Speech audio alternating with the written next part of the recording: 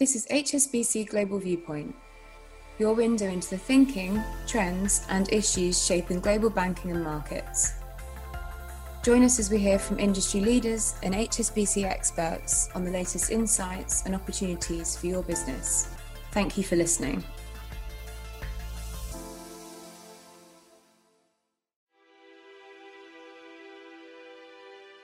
Hello and welcome to the Macro Viewpoint from HSBC Global Research, our weekly podcast featuring the views of leading HSBC analysts on the outlook for the global economy and markets. I'm Piers Butler and I'm joined by Chris Brown-Humes. Hi Piers, coming up on this week's programme, Liz Martin, Senior UK Economist, talks us through the recent raft of data releases in the UK and what they could mean for the upcoming Bank of England meeting. The UK has also announced a new trade agreement with Australia. We get the details from Shanella Rajanayagam, trade economist. And we look at how the pandemic can accelerate financial inclusion in emerging markets with global economist James Pomeroy and analyst Henry Ward. This podcast was recorded on Thursday, the 17th of June 2021. Our full disclosures and disclaimers can be found in the link attached to this podcast. Here in the UK, the Bank of England is set to meet on Thursday, the 24th of June. And given the recent strong economic data, could it take a more hawkish tone? Let's speak to Liz Martins, Senior UK Economist. So Liz, we've had some quite strong economic data out of the UK. Can you recap us on that first? Sure, yeah. So first of all, we had the labour market release for April, and that showed the headline rate of unemployment coming down for a fourth consecutive month to 4.7%. But it also showed stronger than expected pay growth. So total and regular pay both up 5.6% in the 3 months to April compared with the same period of last year. And of course, there's some composition effects in that. There's some base effects because, of course, April 2020 was a very weak month. But even allowing for that, this was a surprise to economists, an upside surprise. And it fits with all the anecdotal evidence we've had of supply shortages in the labour market. So that was the first thing. And then that was swiftly followed by a pretty punchy inflation release the day after. Now, this was for May, and it showed CPI inflation jumping from 1.5% year on year to 2.1%. And for core inflation, we saw the biggest ever month-on-month increase for the month of May. And that took the headline year-on-year core inflation rate to 2.0%. So both of these, again, were above economists' expectations, and they were above the Bank of England's expectations. Now, the BOE meets next week. What are they going to make of this data? Yeah, I think it's building up to a increasingly hawkish picture for the Bank of England, and they're already among the more hawkish of the developed world central banks. Now, last month in May, at the May meeting, the chief economist Andy Haldane voted to reduce the QE target such that purchases end in August, not at the end of the year as currently planned.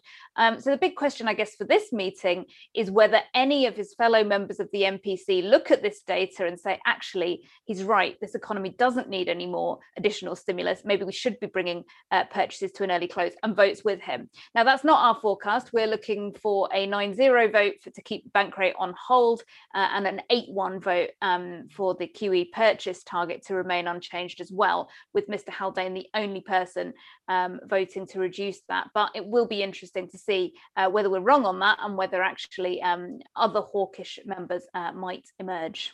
What about interest rates, Liz? What's the outlook there from the Bank of England?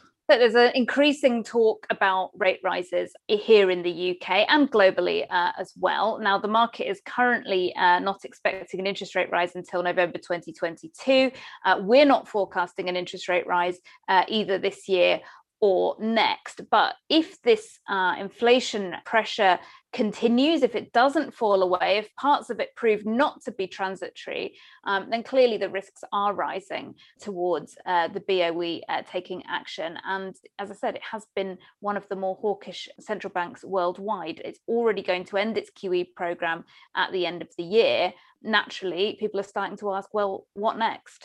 Well, let's see what happens next week. Liz, thank you very much for joining us. Thank you. Staying in the UK, details of a new trade deal with Australia were announced this week. Shanella Rajanayagam, trade economist, is here to talk us through the key points. So, Shanella, how significant a deal is this? Well, Chris, this is the first major trade deal that the UK has struck outside of the European Union. So it goes beyond simply the rollover deals that it has done previously, and this is a brand new trade agreement. However, it is rather small in economic terms. So UK-Australia trade is valued at around £14 billion at the moment. And according to UK government modelling, the deal should help to increase UK GDP by around 0.02% in the long run and help to increase Australian GDP by about 0.06% in the long term. So the economic gains are relatively small, but of course, that's not too unusual for free trade deals. The bigger benefit, of course, is that these are living agreements and they can kind of evolve as trade continues with the two partners to include further provisions to enhance that liberalisation. So what are the main elements of the deal? So the final text of the deal has not yet been published, but what we do have is the agreement in principle, and that looks to be fairly comprehensive. So Australia has committed to eliminate all tariffs on UK exports, including tariffs on Scotch whisky, on cars, on gin. For its part, the UK will also liberalise tariffs on nearly all Australian exports. However, one of the more controversial aspects of the deal is the amount of liberalisation offered by the British to Australian beef and sheep meat farmers. Now, the UK will gradually liberalise tariffs on those products over a period of 10 years. However, there will be some protections offered to British farmers in the form of safeguards and tariff rate quotas. Now, beyond goods trade, the deal also includes a number of provisions around services market access, around the mutual recognition of professional qualifications, around financial services, and also mobility provisions for younger workers. And what will the UK be expecting this might lead to in terms of other trade agreements? So a key benefit of this deal is that it offers market diversification opportunities, not only for the UK, but also for Australian traders. Now, eventually, the UK will hope that this is a stepping stone to accede to the CPTPP, which is the high standards trade deal in the Pacific Basin, which Australia is a member of. Now, the UK is also negotiating a trade deal with New Zealand, which again is a member of the CPTPP, so they could use this deal as a template for that. And in addition, it should just help to strengthen UK trade linkages with the broader Asia-Pacific region. And finally, Shonella, what are the next steps for the UK-Australia deal before it comes into force? So both sides will have to work on the outstanding negotiating issues. They'll then have to finalise the text of the deal and have it signed. After that, they'll have to go through their own ratification procedures before the deal can actually take effect. Now, according to Australia, they are hoping to conclude the deal by November this year and then have it take effect in July next year. Thank you very much indeed for that summary, Shonella. Thanks, Chris. Digital finance is a key theme for us here at Global Research, and with the pandemic forcing people away from cash to digital payments, could emerging markets see greater levels of financial inclusion? James Pomeroy, global economist, and Henry Ward, analyst, have been looking at the issue, and they join us now. So James, if I can start with you, why are we writing about financial inclusion now? So there's a couple of reasons, Chris. Firstly is that during the course of the pandemic, the global economy has seen a digital shift. We've seen digital payments rise as a share of total transactions across the world, particularly in many parts of the emerging world where cash usage has been really, really high for quite some time. So it's a trend that's been accelerated, starting to think about digital payments more broadly. But also we can think about the potential upsides of seeing many more people across the emerging world being banked. Now, we're in an economic hole in 2021, and we need to grow back out of it, and anything that can help to lift potential growth could be a really, really good thing. And if we do see in the course of the coming years more and more countries across the emerging world see more people have access to bank accounts, more people using digital payments, that could provide quite a substantial uplift to growth. Now that can come through a whole number of channels, be it sort of lower transaction costs. It could mean access to other financial products, be it credit, insurance, mortgages, all of these things, and those numbers could be quite stark, with some estimates suggesting it could lift GDP by up to about 3 percentage points in some emerging markets. Henry, there must be big differences in the level of financial inclusion across emerging markets. What are the key drivers of these differences? So in the report, we look at bank account access as being the gateway to financial inclusion. And there's 4 key drivers for bank account access. The first of which is economic development. So in countries where there's high levels of poverty and lower levels of income, they tend to have less savings. And this is actually the most cited reason from consumers for not having a bank account, is that they have insufficient funds to deposit in the first place. The second and third reasons are financial infrastructure and technology. So consumers in EM are often less financially literate. They have less access to mobile phones and the internet. And the digital route is the best way of getting millions of people banked very quickly. And this may prevent consumers in these economies from getting banked. And even if they are able to get banked, they may not know the full benefits of having a bank account due to this lower levels of financial literacy. Finally, you have urbanization. So the most rural economies in EM are Vietnam, the Philippines, and Egypt. And they often, and these three economies have the lowest levels of bank account access that we've had a look at. And this is often because urban consumers tend to be better educated with higher incomes. And actually, they're just physically closer to bank branches, which makes it much easier for them to sign up. And so we often see urbanized economies have higher levels of bank account access. James has already talked about the pandemic accelerating things. How do you expect things to change in the coming years? So probably the biggest thing that's happened as a result of the pandemic is the massive actions taken by governments and central banks. So particularly in Latin America, they've moved a lot of their emergency COVID payments online. So you need a digital account to access the payments. And in Brazil, for instance, this has meant that 73% of those who were unbanked before the pandemic are now banked.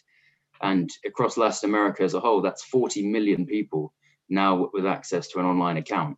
In the central banking space, you've seen central banks like Malaysia, they've announced that they want to issue 5 banking licenses this year, following similar announcements out of Singapore and Hong Kong and Korea. And if these follow trends that we've seen in the rest of the world, these are likely to be digital banks that allow you to sign up through online channels, which could really help spur bank account access and financial inclusion. You mentioned 2 there, but which other economies do you expect to be big beneficiaries of this shift towards financial inclusion? So that's kind of split into 2 parts. So the first question is who's most likely to catch up to developed markets and get to kind of 90% plus of their population with access to a bank account. And this is likely to be those who have already made quite big strides. So mainland China, Chile, India, Malaysia, and Thailand are all kind of nearly there. And we expect them to kind of get over the line first. In terms of those economies that are most likely to make the biggest jumps and currently have very low levels of bank account access, this is Egypt, the Philippines, Vietnam, Indonesia, and Mexico. We'd expect to see quite large increases in the coming years. Finally, James, back to you. You've written a lot about central bank digital currencies.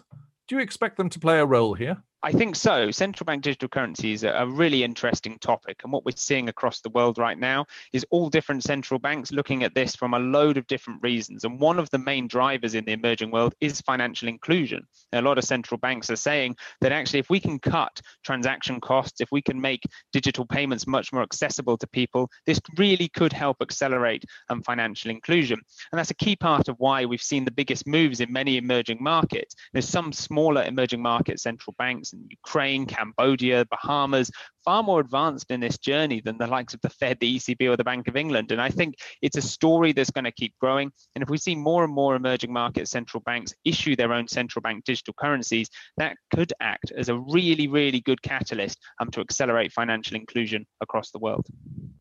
James and Henry, thanks very much. Thank you. Thank you. That brings us to the end of another edition of the Macro Viewpoint. Thank you to our guests, Liz Martins, Shanella Rajanagam, James Pomeroy, and Henry Ward. From Piers and me, thanks very much for listening. We'll be back again next week.